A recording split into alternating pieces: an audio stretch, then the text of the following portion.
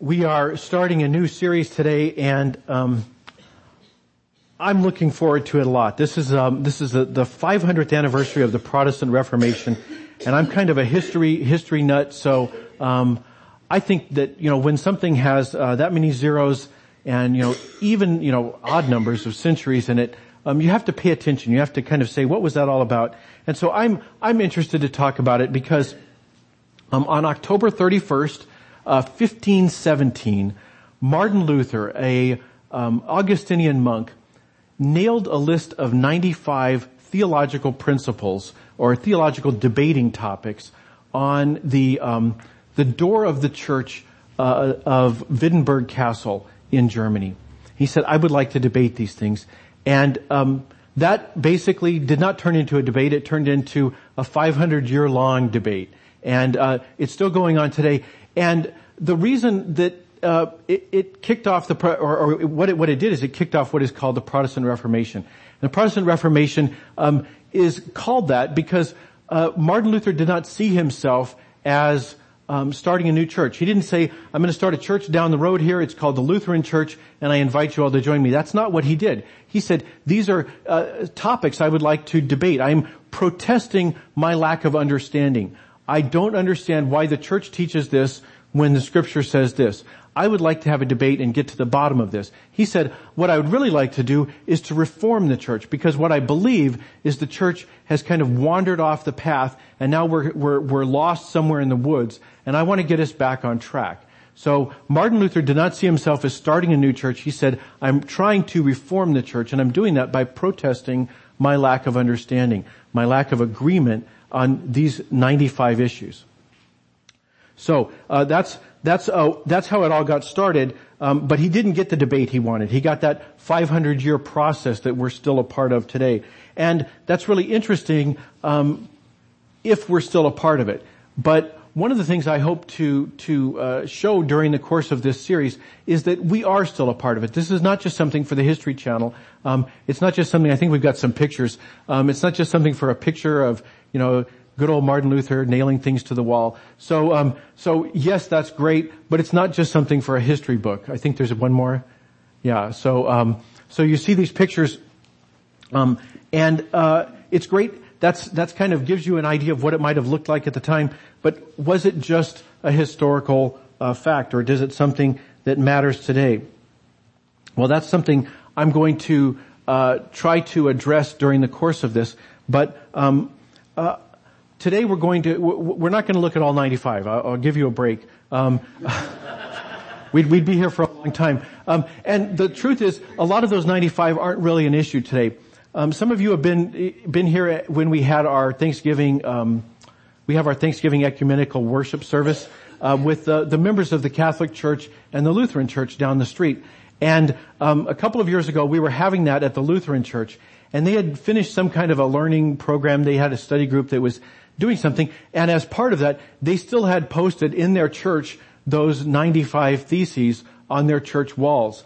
And I went up to Father Leo, the Catholic priest at the time, as he was kind of looking at them, kind of looking them over, and I said, what do you think about that? Because it wasn't very diplomatic, I suppose. And he said, actually, no. On the vast majority of those 95 things, we actually agree, because the debate has been going on, both within the Catholic Church and within the Lutheran Church. There has been ongoing debate and a conversation about how we can reconcile, because that's what we're called to do. Ultimately, Christians can never simply say, "That's it, I'm leaving, I quit."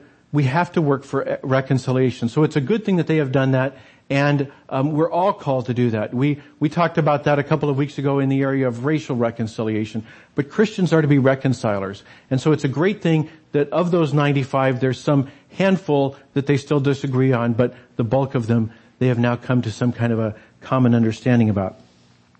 So what I want to do today, rather than talk about all 95, is to look at one of the key issues that came up that's really underlying a lot of those. And it's this question: who speaks for God? Who gives someone the authority to speak for God? I mean, God can speak for himself, right? If you're wondering about something, you're saying, God, I need to understand what you want me to do in this particular area. God can send an angel, right? Gabriel, he's up there somewhere.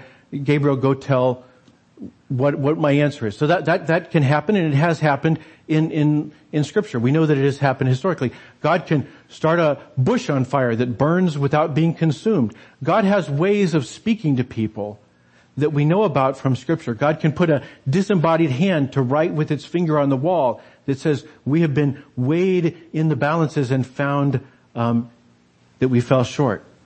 God has all kinds of ways He can communicate with us. But if you're waiting for God to do something like that, you may be waiting a long time, because what we can tell from the historical record is that doesn't happen very often. More often, God is content to let human spokespeople speak on His behalf. And so the question then is, who can do that? I just saw this yesterday, but it happened in August. For the first time in almost 7 centuries, a group of Catholic clergy and theologians have sent what is called a filial correction to the Pope, saying that they think he's wrong on a set of issues related to the teaching of the Catholic Church on marriage and remarriage after divorce and divorce. And they said, you have misinterpreted what you're teaching us about how to show Christ's love for people who have been divorced and remarried. And they called it a filial correction, because what they're saying is, you're the boss, but you're wrong. And Martin Luther said, let's have a debate and find out who's right. And so he didn't have a filial correction. Martin Luther just said, let's debate this and get to the bottom of it. These Catholic leaders said, we want to inform you, you're still the boss, but you're wrong on this issue. And maybe some of you have done that at work, you still pay my paycheck, but you are wrong on this issue. And you can imagine it's something with some delicacy. So that's an issue that's a burning issue in the Catholic churches, is what does the Catholic Church teach about remarriage and divorce? In our own traditions, both the Presbyterian tradition and the Methodist tradition in which we stand, one of the issues that's a big issue now for the last couple of decades, and probably for the foreseeable future, is the issue of same-sex attraction and LGBTQ inclusion. What does God have to say on that? Now, if that's not your particular problem, maybe you really don't care. That's not my issue. I don't care what God has to say. But chances are somebody around you does. Somebody you know does. A neighbor, a family member. There's probably somebody who cares very much what God says about these issues. And the question is, who can speak for God? We saw just yesterday that there are people who think they can speak for God, and events have proven them wrong.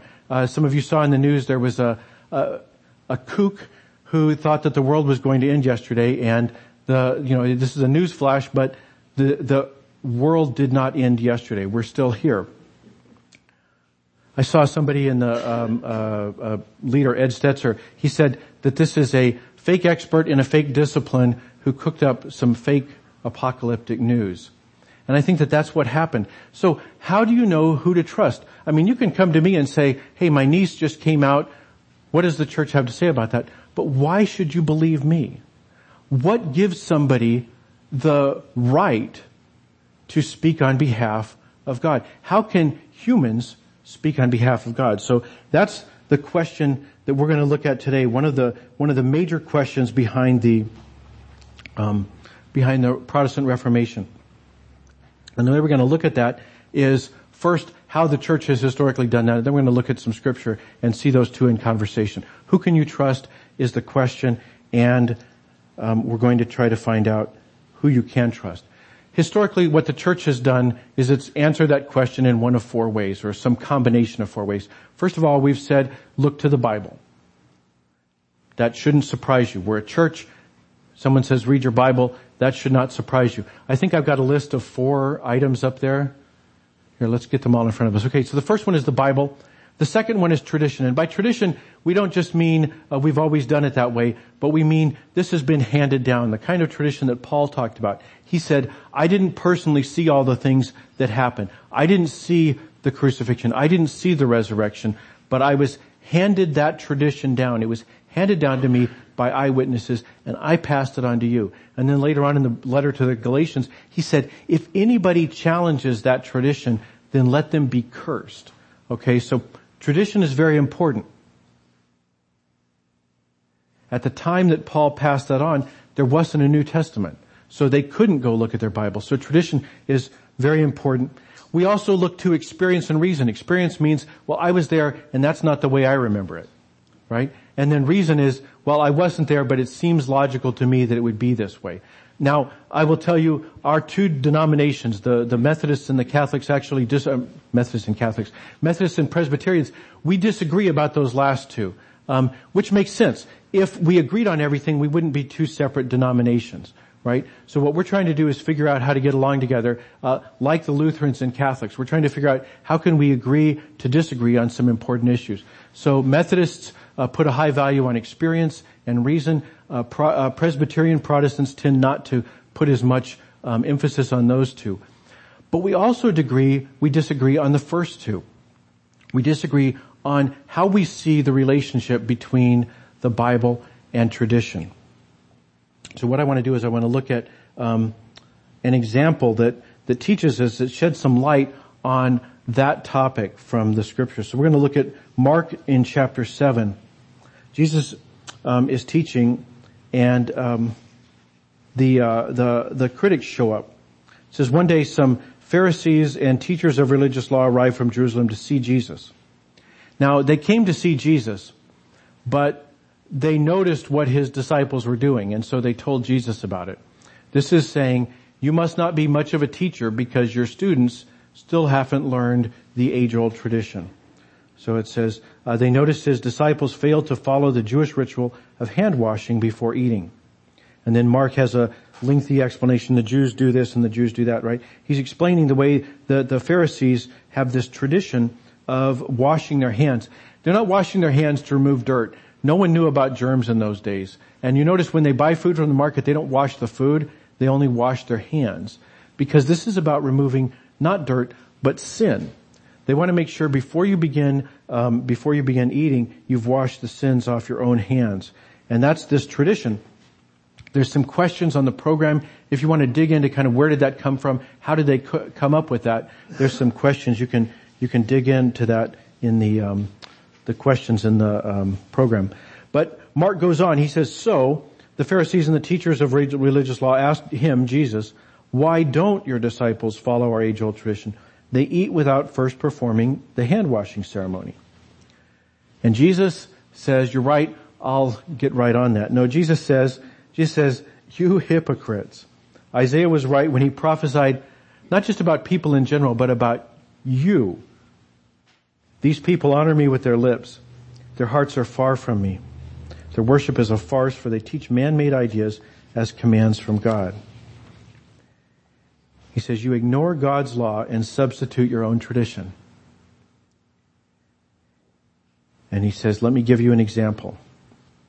You skillfully sidestep God's law in order to hold on to your own tradition. Now, before I read this next part, I want you to imagine a scenario.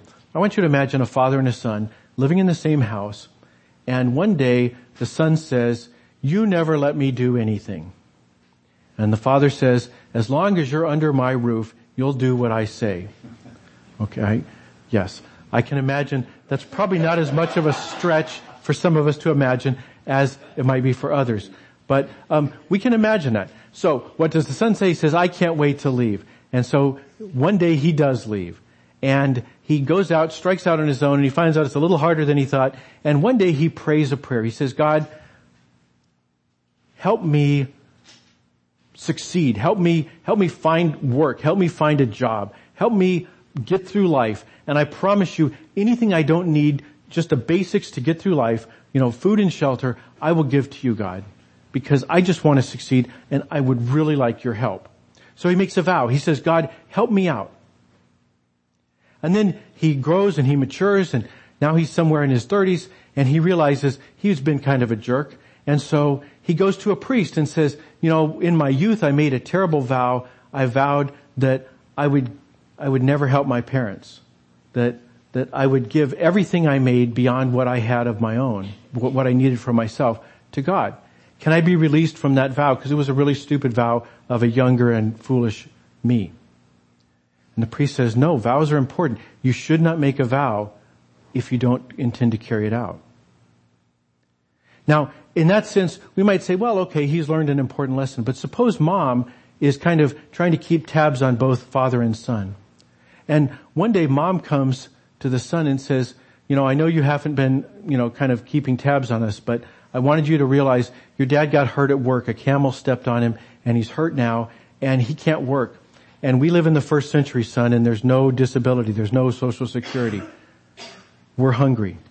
Can you help us? Can you swallow your pride and help us? And he says, I can't. I've been to the priest already. I wanted to do that. And they told me I can't. That's the scenario that Jesus has in mind when he says this. He says, for instance, Moses gave you this law from God. Honor your father and mother. And anyone who speaks disrespectfully of father or mother must be put to death. But you say it is all right for people to say to their parents, sorry, I can't help you. For I have vowed to give to God what I would have given to you. In this way, you let them disregard their needy parents. And so you cancel the word of God in order to hand down your own tradition. And this is only one example among many others. Jesus says, there's other examples I could give you, but this is one that is just preposterous. You cannot come up with a tradition that lets you ignore the clear intent of the Ten Commandments. This isn't some weird little thing somewhere in the book of Numbers that no one ever reads. This is the Ten Commandments. It says right there, honor your father and mother. How can you possibly overturn that with a tradition? Now we can imagine how that tradition got started. It probably got started with the first half of that scenario. Some judge was facing a problem like that and he said, your parents are doing fine. They don't need your help. You should just suck it up. You should just have this vow on your conscience because that'll teach people not to make stupid vows. Maybe you won't make any more stupid vows. Right? We can imagine that first judge might have done that. But when you pass it down and you say, well, that's the way I always was taught. When I went to legal training, they taught me this is how you deal with this problem. By turning a single case into a rigid tradition, they've removed the humanity from the equation. There's no more chance for mom to come and say, your father needs the money. There's no more openness to what God was really intending in his teaching on vows and in his teaching on honoring father and mother. Jesus says, you've overturned the law by this tradition. And this is the kind of passage, this is one of many passages that the Protestant reformers, people like Luther, looked at and they said, we cannot have tradition at the same level of Scripture. That Scripture has to be so far ahead of the others that for all practical purposes, it's the only thing we look at.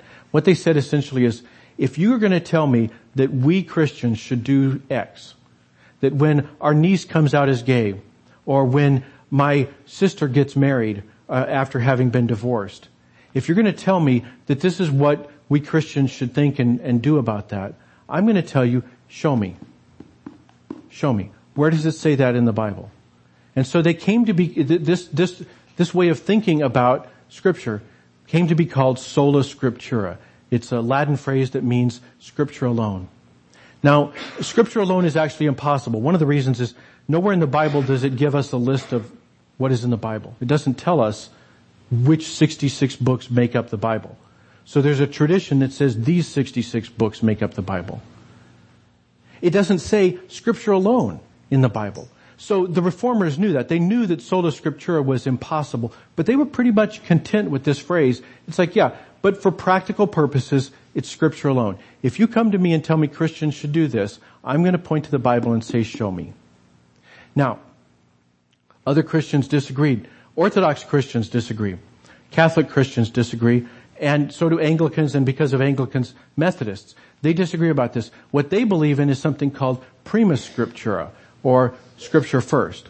They say Scripture first, but not only.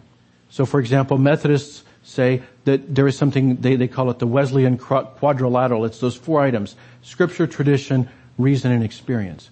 They say that those are the 4 things you use to understand what God's will is. Now, there's 2 ways we can look at this. 500 years on, we can look at this one of 2 ways. We can say, Christians, they're hopeless. They don't agree on anything. Or we can say, you know what? It looks to me like there's a lot of agreement here. It looks to me like Christians say Scripture first. And some say really, really first.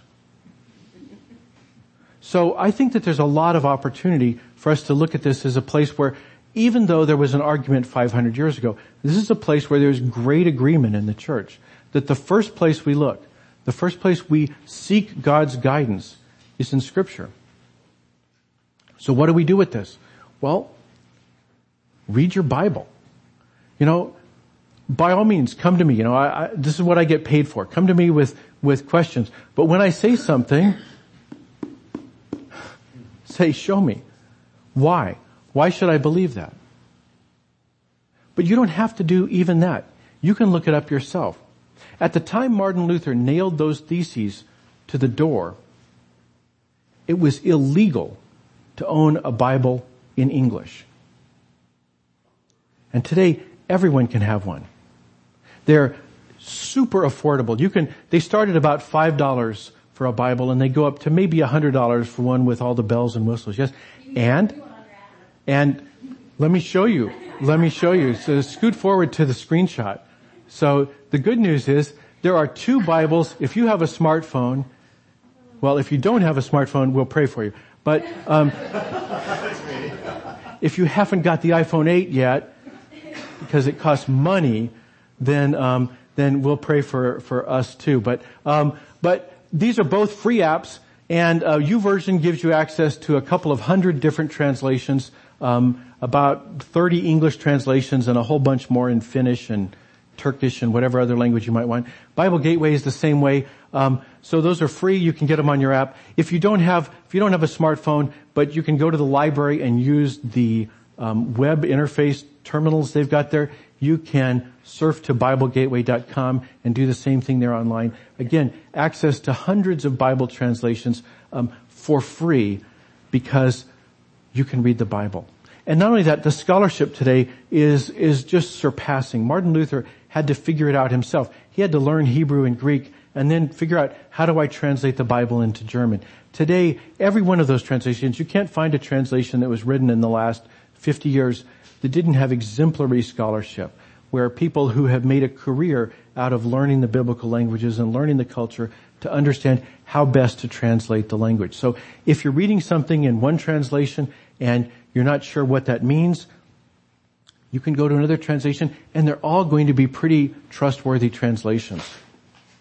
So this is a great time to be put in this place where you can say, I have the opportunity to seek God's guidance, not by going up to the temple, making an offering, telling a priest, hey, what should I do? But by actually seeking God's will for your life, for the people you care about, by reading the Bible yourself. If you've got some concerns, I still don't know if I do it. Let me encourage you. Last year we did a class, what is now the Seed class, and it's a class in spiritual disciplines, how to actually put into practice the things our faith teaches. So prayer and Bible reading and some of the other classic spiritual disciplines. So watch for the next time we have the Seed class, and we can go into those issues there. But basically, I would say start by reading the Bible. Pick up a copy and start reading it. Because, churches are filled with traditions. Have you ever been in a church and not heard the phrase, we've always done it that way? This didn't stop 500 years ago. Churches are made of people, and people make mistakes, and people get set in their ways. And so we believe that Christians are called to always be reforming. In fact, that is the motto of the Presbyterian Church.